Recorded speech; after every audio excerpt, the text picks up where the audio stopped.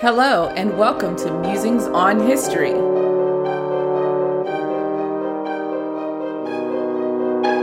Episode 10.1, Bondage by Any Other Name is Just as Shite.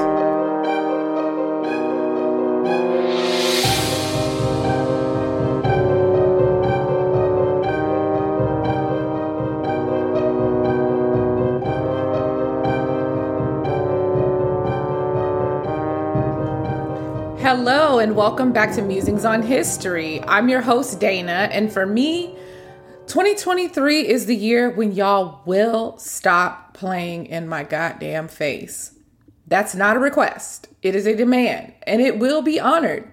Today, the individual who hath played in mine face and thus incurred mine wrath and ire is actually one of my favorite podcasters, Mr. Dan Carlin, who recently, or I don't know, sometime within the last 12 months, did a podcast episode that was almost 6 hours long about the transatlantic slave trade.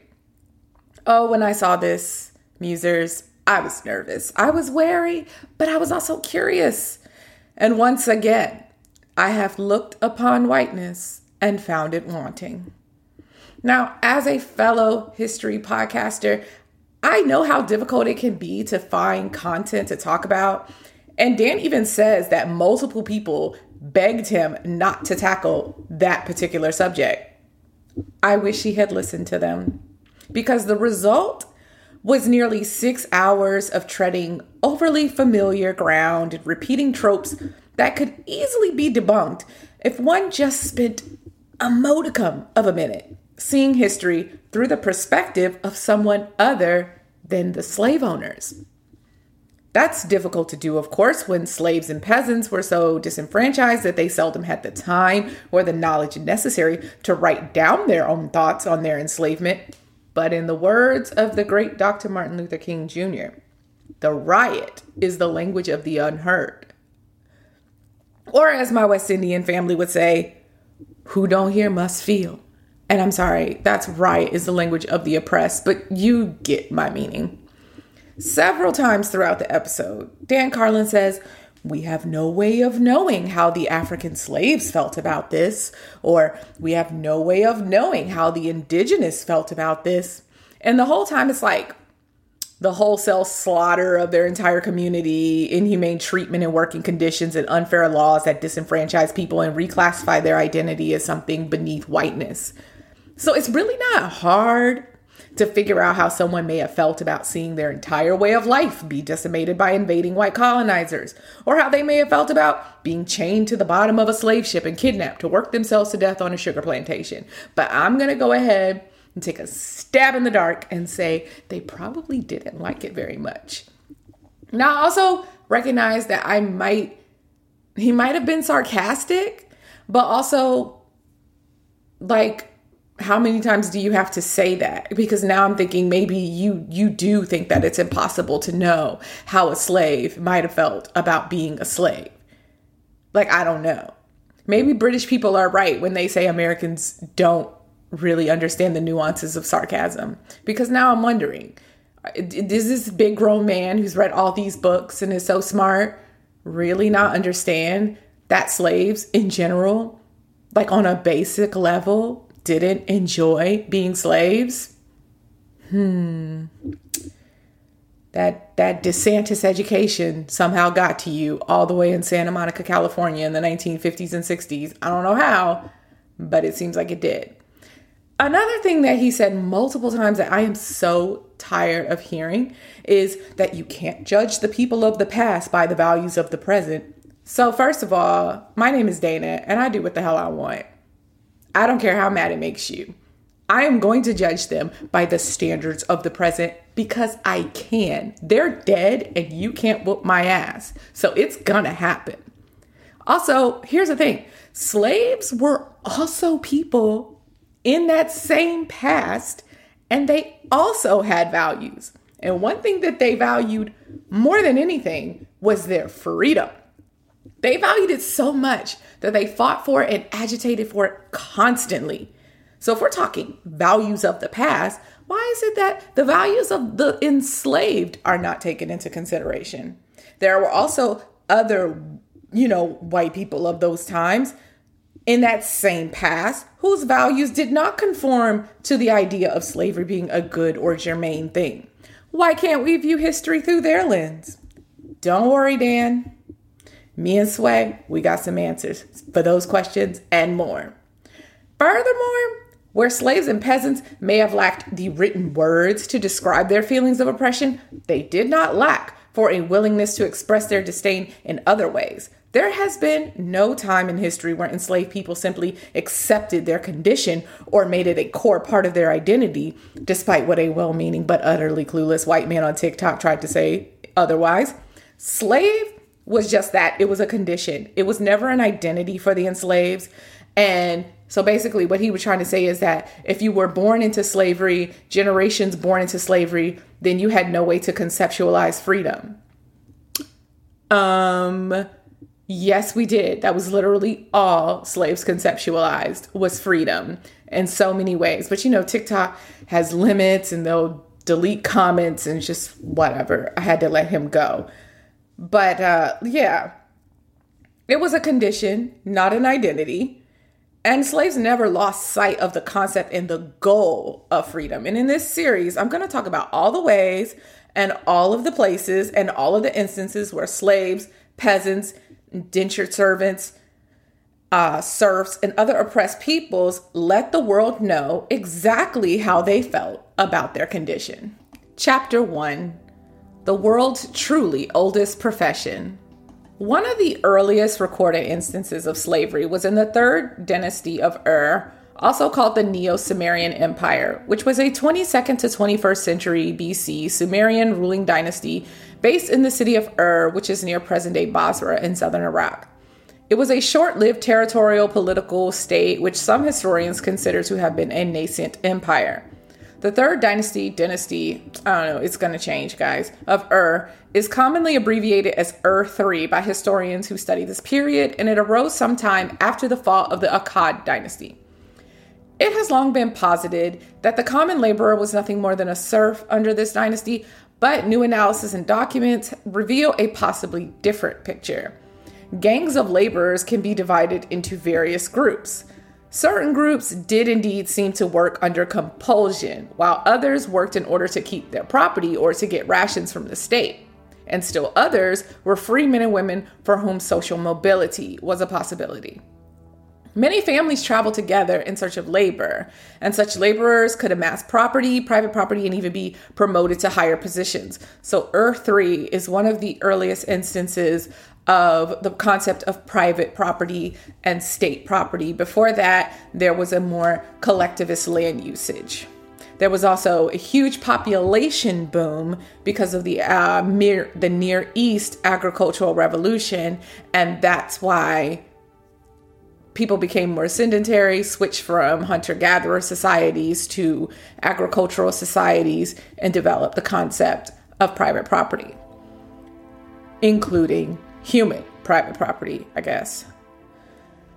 So this is quite a different picture of a laborer's life than the previous belief that they were afforded no way to move out of the social group that they were born into.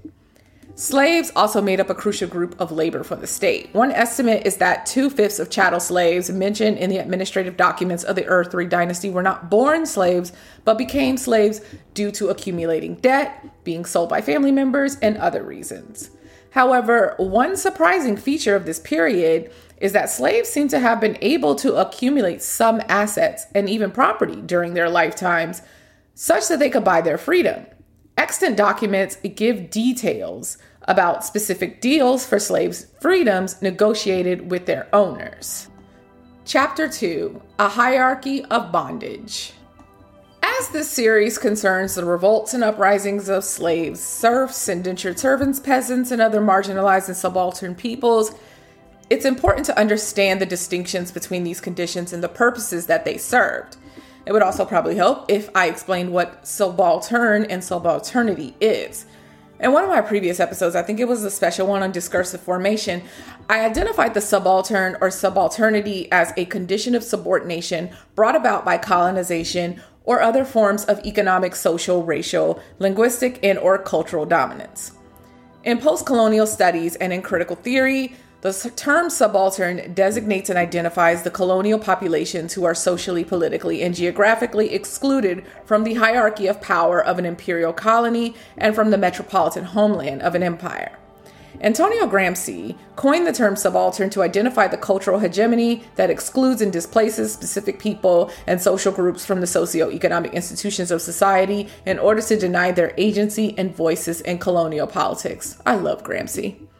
What all this has to do with identifying and categorizing serfs, slaves, peasants, etc., is that by identifying not only the institutionalizing factors that create these various conditions, but also where these conditions place one in society, you gain a clearer sense of what they were fighting for and against and why.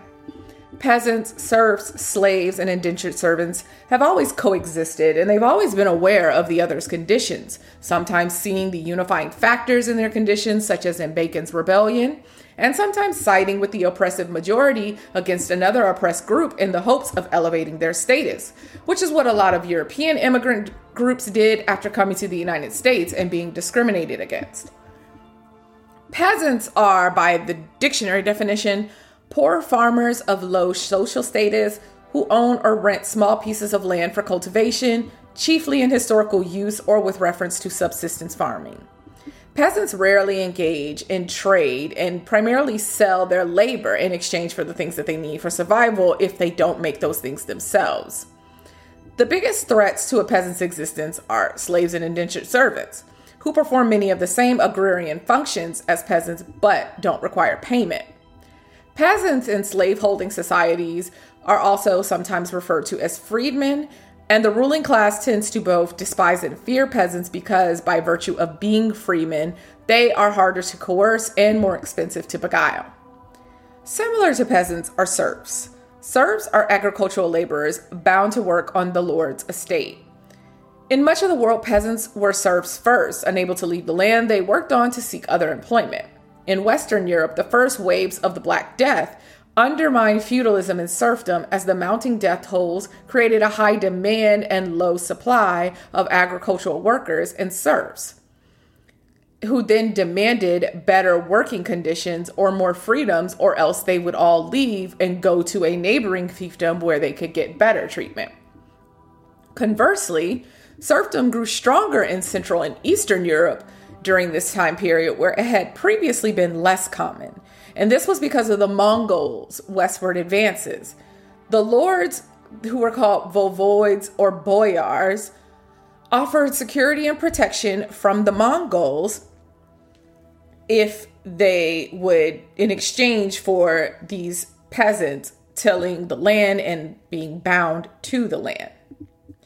Unlike slaves, serfs could not be bought, sold, or traded individually, but as they were tied to the land they worked, they could be bound to new lords if and when land changed hands.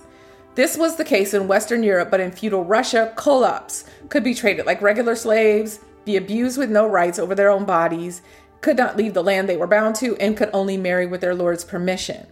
Serfs who occupied a plot of land were required to work for the lord of the manor who owned that land. And in return, they were entitled to protection, justice, and the right to cultivate certain fields within the manor to maintain their own subsistence. Serfs were also often required to not only work the lord's fields, but also the mines and forests, and labor to maintain roads and other infrastructure. A villein, not a villain, a villein, is a class of serf tied to the land under the feudal system. As part of the contract with the lord of the manor, they were expected to spend some of their time working on the lord's fields in return for the land. Villeins existed under a number of legal restrictions that differentiated them from freedmen, and they could not leave the land without their lord's permission. Generally, villeins held their status not by birth, but by the land that they held, and it was also possible for them to gain manumission from their lords. The villenage system largely died out in England by 1500, with some forms of villenage being in use in France until 1789, which was the start of the French Revolution. The manor formed the basic unit of feudal society, and the lord of the manor and the villeins, and to a certain extent the serfs, were bound legally by taxation in the case of the former and economically and socially in the case of the latter. Indentured servitude is a form of labor in which a person is contracted to work without salary for a specific number of years. The contract, called an indenture, may be entered into voluntarily for purported eventual compensation or debt repayment, as was the case for many Indians who entered into indentured contracts with British merchants in Africa, other parts of Asia, and in the Caribbean, or it may be imposed as a judicial punishment. Historically, it has been used to pay for apprenticeships, typically when an apprentice agrees to work for free for a master tradesman in order to learn the trade. This is similar to modern internships, but indentured servitude was for a fixed length of time, usually 7 to 10 years. Later, it was also used as a way for a person to pay the cost of transportation to the American colonies, or colonies in the Americas, not just the 13. Like any loan, an indenture could be sold. Most employers had to depend on middlemen to recruit and transport the workers, so indentured workers were commonly bought and sold when they arrived at their destinations. Like the price of slaves, their price went up or down depending on supply and demand. When the indenture or loan was paid off, the worker was free, and sometimes they might be given a plot of land. Indentured workers, unlike serfs and slaves, could usually marry, move about locally as long as they got their work done, read whatever they wanted, and take classes. A slave is someone who is forbidden to quit serving their master, has no legal rights, and is regarded as property rather than as a person, both by their master and by the state and society.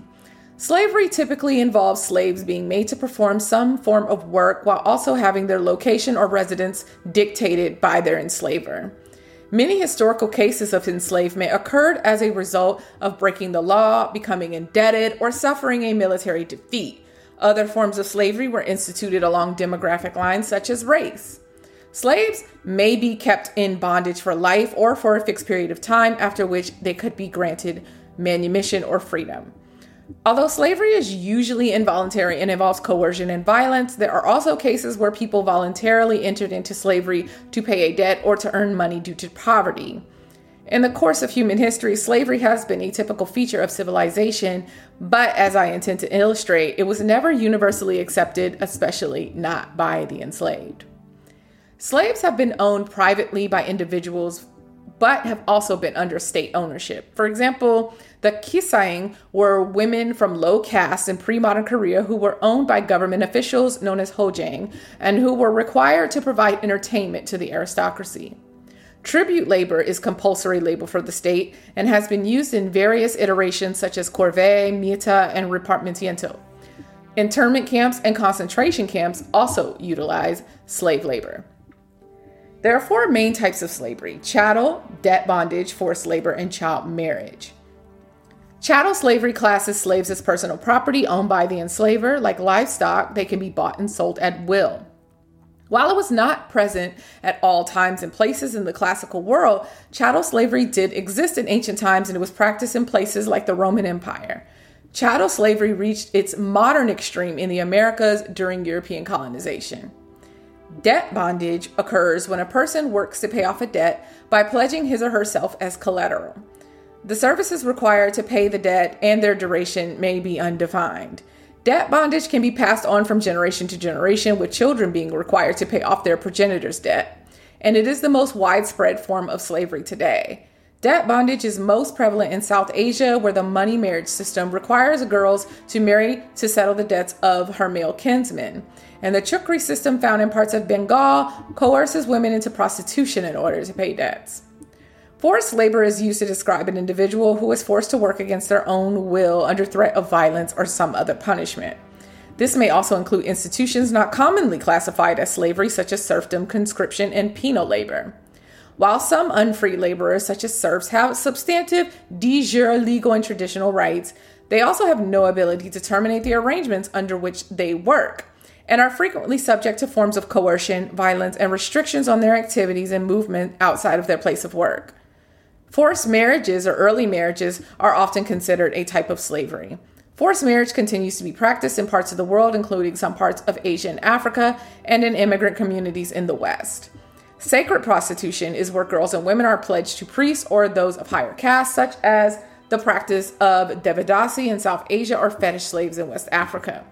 Marriage by abduction occurs in many places in the world today, with a 2003 study finding a national average of 69% of marriages in Ethiopia being through abduction.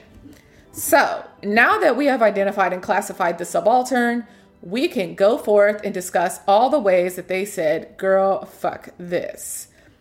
Next episode, I will be discussing slavery and serfdom in the ancient world and the resistance to it. Join me next time for more Musings on History.